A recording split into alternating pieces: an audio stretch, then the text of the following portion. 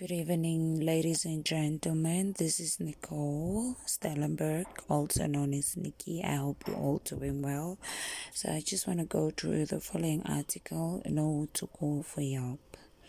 Before I can write and publish an article, I always ask God to provide for me with the right words, meditate, and let the words of the universe speak to me. So the other day, I was turning into the Ed Mallet podcast with guest speaker Eric Thomas, Start Living Life on Your Terms. What an incredible show. I was moved and I sensed deeper connection to God and the relationship that I had with Him since my inception. I know now that everything that had occurred in my life was a step leading to the next one. Not to say that I am fully complete, that I'm a fully complete version of myself. And to be honest, I am still trying to learn and understand this new version of myself. Okay, so I went through the Bible verse, Habakkuk 3 verse 19, the New King James Version. It says, "The Lord God is my strength. He will make my feet like deer's feet, and He will make me walk on my high heels." And mind you guys, I love high heels, but they're not referring to those high heels. To the chief musician with my string instruments. In my own life, I have known a lot of trouble. Who in this place is not? We make mistakes in life.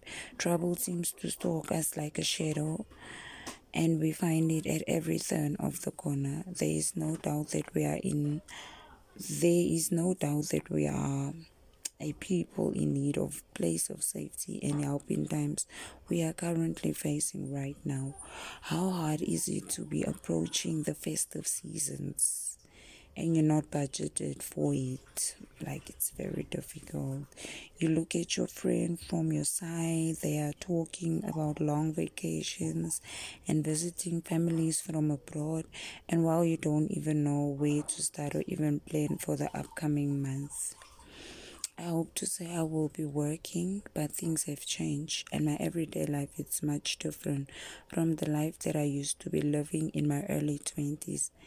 And I am grateful for the change in my life because I now find comfort in my own space. So I have a question for you. Do you know where to draw out your strengths when you feel beat down and cannot hold yourself high? Doesn't matter how stormy the seas are around you, God is our strength. He increases our strength when we need it. Many believers throughout history accomplished great things for God, and they will tell you it was only through the Lord's strength that they did it. You guys know that. Weariness comes to all of us, and when you give into weariness, you lose your passion, strength, and determination to fight the good fight. You won't soar like an eagle. If you're negative in your thinking, you won't run and not be weary. If you focus on your problems, thinking about how impossible something is.